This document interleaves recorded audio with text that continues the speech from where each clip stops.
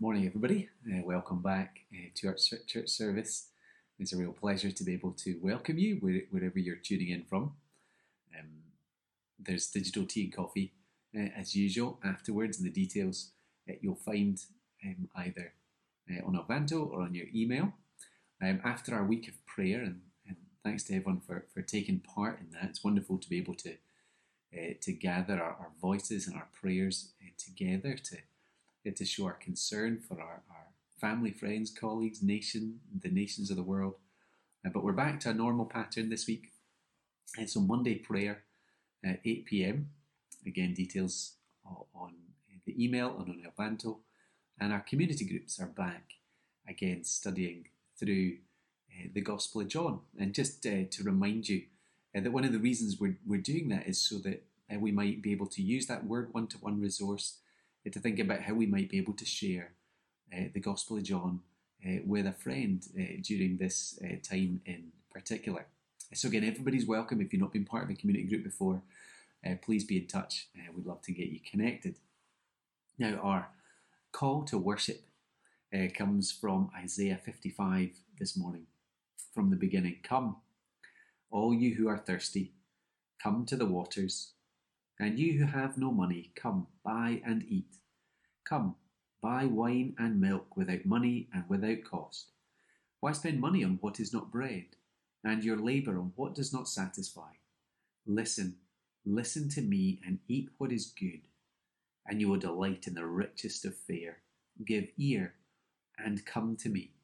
Listen, that you may live. Here's the wonderful invitation. As God draws near to us, He invites us to draw near to Him and to find that He satisfies the deep wants and longings in our hearts.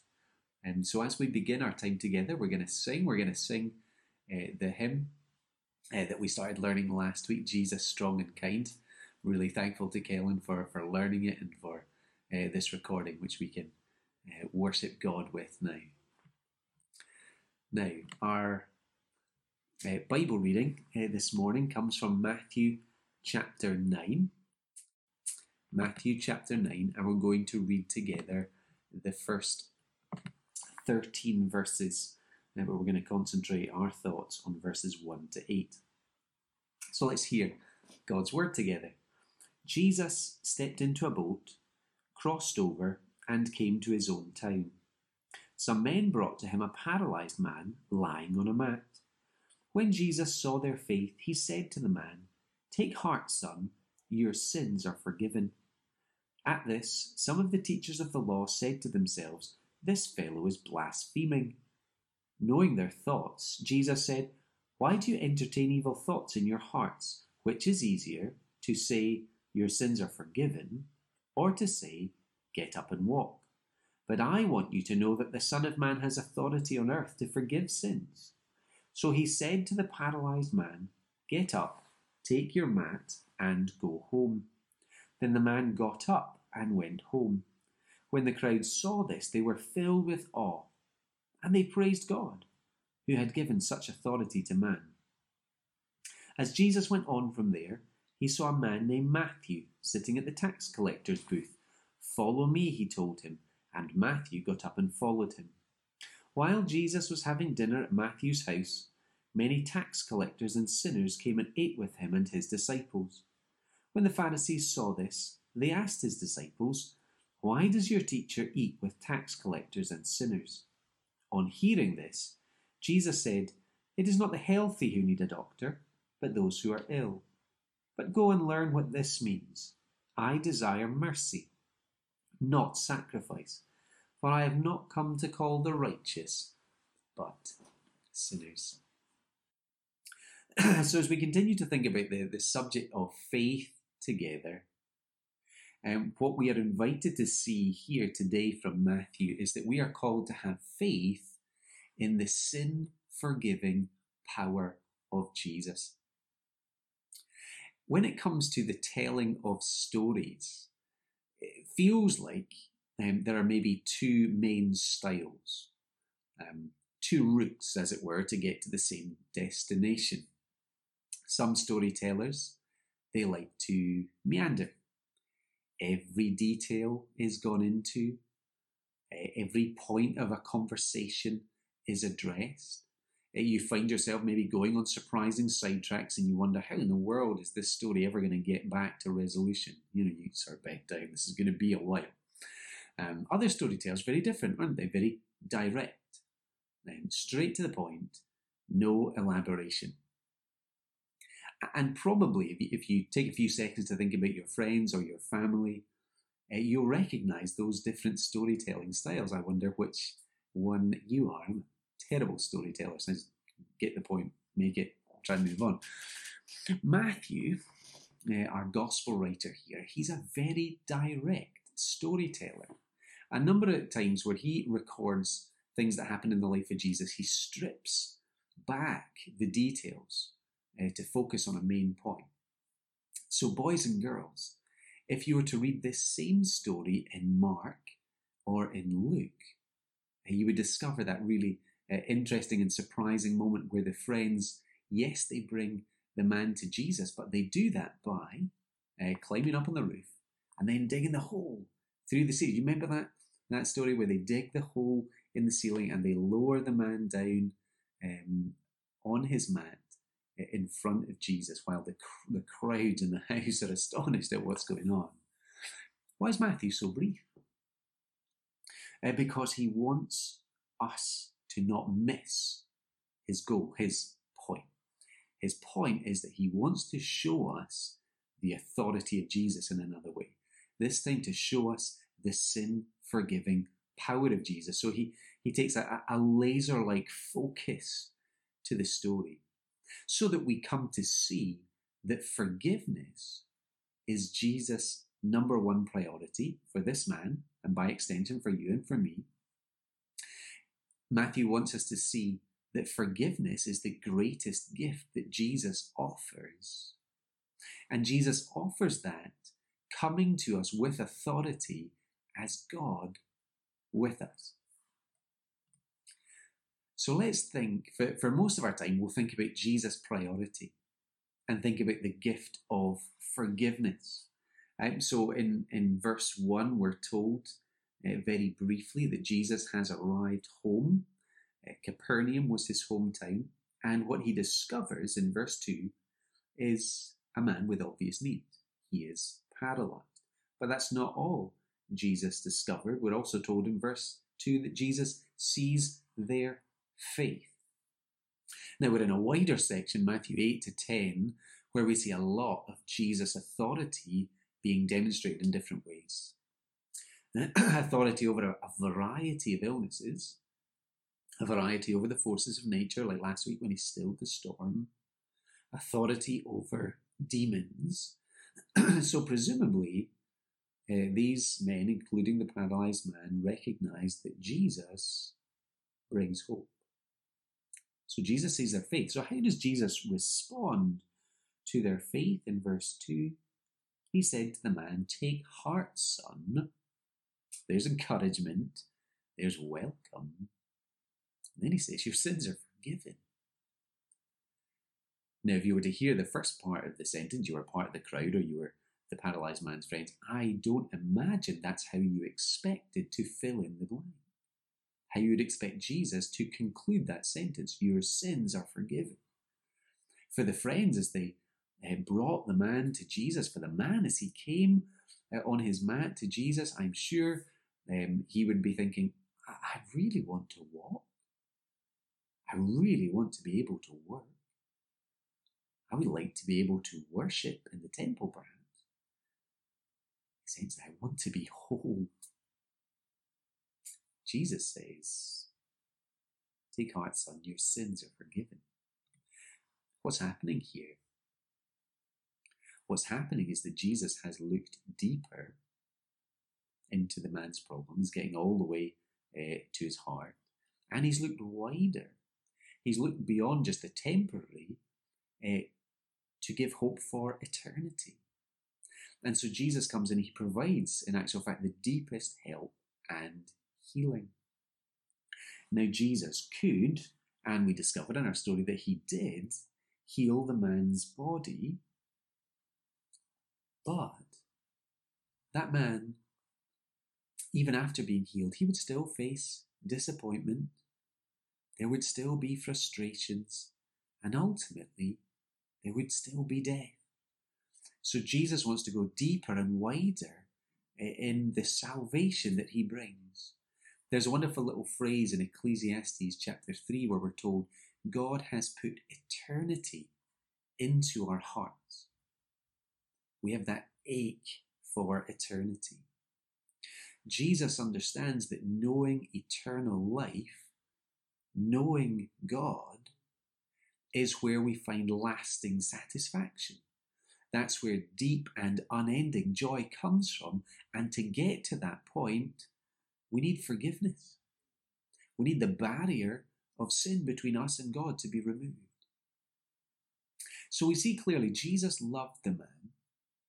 And remember, Jesus also healed his body because Jesus cares for us physically and spiritually. And that's really good for us to remember during this crisis. But his priority is spiritual and eternal. Verse 6, I want you to know that the Son of Man has authority on earth to forgive sins. Jesus is clear. Life enjoying God matters more than a life enjoying good health. Can we believe that today? Maybe it's particularly challenging to believe that today, that life enjoying God matters more than life enjoying good health. Jesus has gone above and beyond, and no doubt everybody's expectations. And maybe some of you listening in are sports fans and you're feeling the gap with the lack of live sport. Maybe, like me, you've been tuning into The Last Dance, the story of Michael Jordan, the Chicago Bulls, on Netflix. Each episode tends to focus on a different sort of character from the team. And in the Dennis Rodman episode, there's this wonderful moment where after a game, Dennis Rodman's massive, tattooed, multicolour haired basketball player sees a crowd of fans who are waiting beyond a barrier to get an autograph. And one little boy sort of sticks out his autograph book for Dennis to sign. And what Dennis does, he signs the autograph, sure, but then he takes a wee second, then he takes his shoes off his shoulder and he gives them to the boy. What a gift. They kind of hoping that he saved them. They'd be worth a fortune. But in a much greater way, Jesus has gone above and beyond what these friends could have asked as they brought their paralyzed friend to Jesus. But maybe we're asking, why does Jesus put forgiveness first? Why is forgiveness his first priority? And maybe it'll help if we think about the storyline of the Bible to help to see why that would be. If we go back to the beginning, go back to creation, God made a perfect world, and then he made the first people, Adam and Eve. And Adam and Eve, they were made in the image of God. They were made to steward, to look after creation. And they were made for a relationship with one another, but they were also made to enjoy relationship with God. They knew God. God walked with them and talked with them. So people were made for enjoying that relationship, for enjoying the glory of God, receiving life in that fellowship with God. But from the beauty of that perfection of life in the Garden of Eden, the Bible tells us there was a fall. There was a rejection of God and his word, which brought sin, which led to shame, which led to hiding from God, which led to suffering, and ultimately leads to death. And Adam and Eve were sent out of the garden, symbolic of the fact that sin severs, breaks the relationship between people and God. So for Jesus, the deepest problem then is the problem of sin deep in our heart. It's the problem of ignoring God in the world that he has made. It's refusing to honor God or to love him, to turn our back on our Father, to rebel against God as King. Because that sin, if it is not forgiven and covered, leads to eternal separation. So Jesus came with a clear priority to carry out a mission to rescue us, to reconcile us to God, to make peace with God, to redeem us from a slavery to sin leading to death by forgiving sin through his death on the cross. Even before he was born, the angels came to Mary, his mother, and said, "You are to give him the name Jesus because he will save his people from their sin." So that's Jesus' priority, and Jesus' greatest gift is forgiveness. Now, I can imagine today you might very well have a list of lockdown if onlys. If only I had that opportunity, if only that freedom hadn't been denied me, then I would be happy. None of those if onlys can fill the eternal ache in your heart. But Jesus can, and Jesus wants to, and Jesus does. As people, we plan, we dream, we make our bucket lists, we make our 5-year plans. But we need to understand that that holiday, that career, that family, good though they may be, cannot fill the God-shaped hole in our hearts. Jesus knows the greatest gift that he can give, the greatest gift that God can give you, is to give himself. Jesus came as God with us. Jesus came to bring forgiveness, so that by faith in Jesus and his work on the cross, of his dying for sin, taking the punishment we deserve, by faith, by trusting in Jesus, we can have life enjoying God, which is how we were made to be. And that's life enjoying God now and for all eternity. Is Jesus priority? My priority? When I think about my life, when you think about your life, do our priorities match up with that of Jesus? What about when we think about our wishes and desires for the people that we love, even for the prayers that we make? Above all, do we want people to find forgiveness so they can know life with God? I've started rereading C.S. Lewis's little book, The Weight of Glory, and in the essay that gives the book its title, Lewis discusses glory and reward in the Christian faith.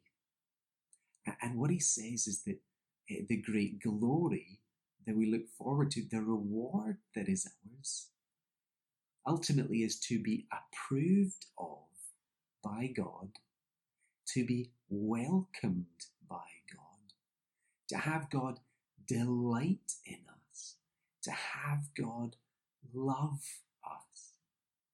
Here is the ultimate gift. Here is the great priority and goal that should drive our lives. And Jesus came for this reason. Jesus brings forgiveness for this reason, so we might find our joy in God. Possibly the most famous quote from that essay is this one. Let me read it. If we consider the staggering nature of the rewards promised us in the Gospels, it would seem our Lord finds our desires not too strong, but too weak. We are half-hearted creatures, fooling about with drink and sex and ambition, while infinite joy is offered us. Like an ignorant child who wants to go on making mud pies in a slum because he cannot imagine what is meant by the offer of a holiday at the sea. We are far too easily pleased. I wonder, does Lewis, in his assessment, does he reflect your life and mine today? Jesus' priority, Jesus' gift, is that we be forgiven so that infinite joy might be ours.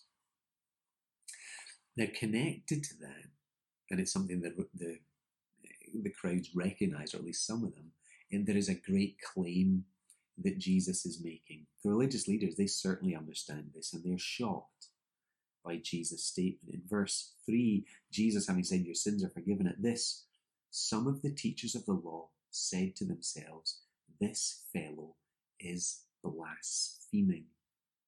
He is misusing the name of God by claiming some of the rights of God." They understand the implications, because to forgive someone, you must have been sinned against. You think about this in a personal relationship. If Tom and Dick have a fight and Tom hits Dick, Harry, person number 3, he cannot come along and say, "I forgive you." Only Dick can do that. So to forgive someone, you must have been sinned against. And they understand that. And another thing that they understand, the religious leaders, is that forgiveness belongs to God. In Psalm 51, in verse 4, David, confessing sins, says, "Against you, and you only, have I sinned." Other people have been sinned against, but primarily it's against God. God establishes the rule, so every time we break those rules, every time we break God's commands, we are sinning against God. And even when we sin against another person, we are sinning against an image bearer of God, and so we sin against God. So the religious leaders, they understand in a moment that Jesus is saying, "I am God, and as God, I forgive you." That's a huge claim, isn't it? Now, the heart of the religious leaders' opposition is that they reject the claims of Jesus. They refuse to believe he is God. Jesus, speaking of their thoughts, says, "Why do you entertain evil thoughts in your hearts?" And then in verses 5 and 6, there is the question, which is easier?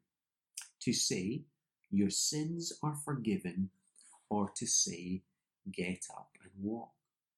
And this is a question that provokes quite a lot of debate when you read different books or you hear people talk.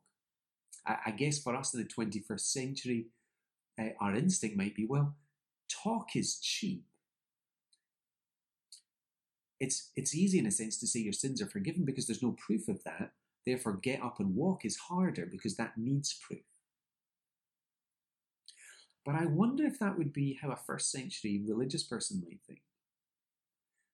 They might say, well, we know that there are other people who have healed with the power of God. Maybe it's harder to say your sins are forgiven because that's claiming the rights and the authority of God. And to a religious society that took the name of God, that took the holiness of God seriously, that's a hard thing to claim. But what Jesus does, either way, it's hard to say which is true, but either way, Jesus connects forgiveness of sin and the healing of the man to claim identity of God, to claim the power of God, especially the power of God to forgive sin. Now, on this, it's so important for us that we take Jesus' claims seriously. Sometimes when people don't sort of make a full study of the Bible, they maybe think, well, I like Jesus, I like he's a good teacher, I like that he went around helping people, I like some of his wise teaching. But you can't really ignore when Jesus claims to be God, as he does in many, many, many different ways. In the 19th century, there was a professor at the Free Church College who went by the nickname of Rabbi Duncan. And he was followed in the 20th century again by C.S. Lewis, who both present a response to the claims of Jesus. Rabbi Duncan talks about it as a trilemma. Jesus, when he makes claims like this, he's either a liar who is deliberately deceiving people, here deliberately deceiving us on the fact that he can forgive sins. He's either a lunatic who's completely self-deluded, who's got delusions of grandeur and imagines he's God, when actually he's just a normal person who's imbalanced. Or we take his claims seriously, we recognize that he is Lord. He is either truly evil, because he's claiming to be the way to God, and millions of people have followed Jesus because of those claims, because of his truth, because of his life. Or he's either truly evil or he's truly good. He is truly God. There is no halfway house. If we take Jesus' claims seriously, it doesn't allow us to sit on the fence. What's at stake when it comes to thinking about Jesus' identity? Well, if we trust the Gospels, Jesus is God who is with us, who has become one of us to save us, to forgive our sin, to bring to us eternal life and eternal hope. So it's really important that each one of us takes seriously the identity of Jesus because of the claims that he makes. And if Jesus is who he claims to be, how do I respond? We see two positive responses to Jesus in our story. First, we saw the men who had faith.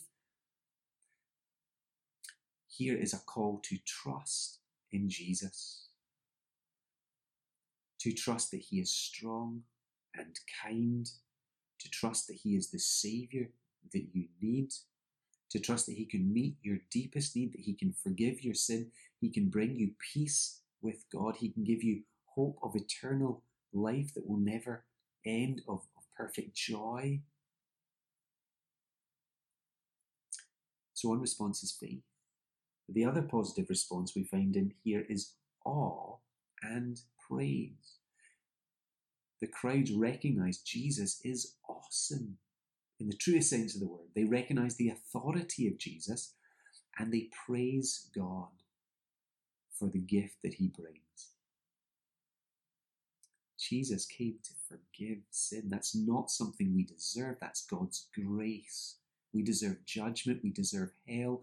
But God in his kindness sends Jesus so we can receive forgiveness and we can receive heaven. Jesus came to transform sinners, to change our lives, to bring infinite joy and hope in life and death. How do we respond to Jesus and to what he offers?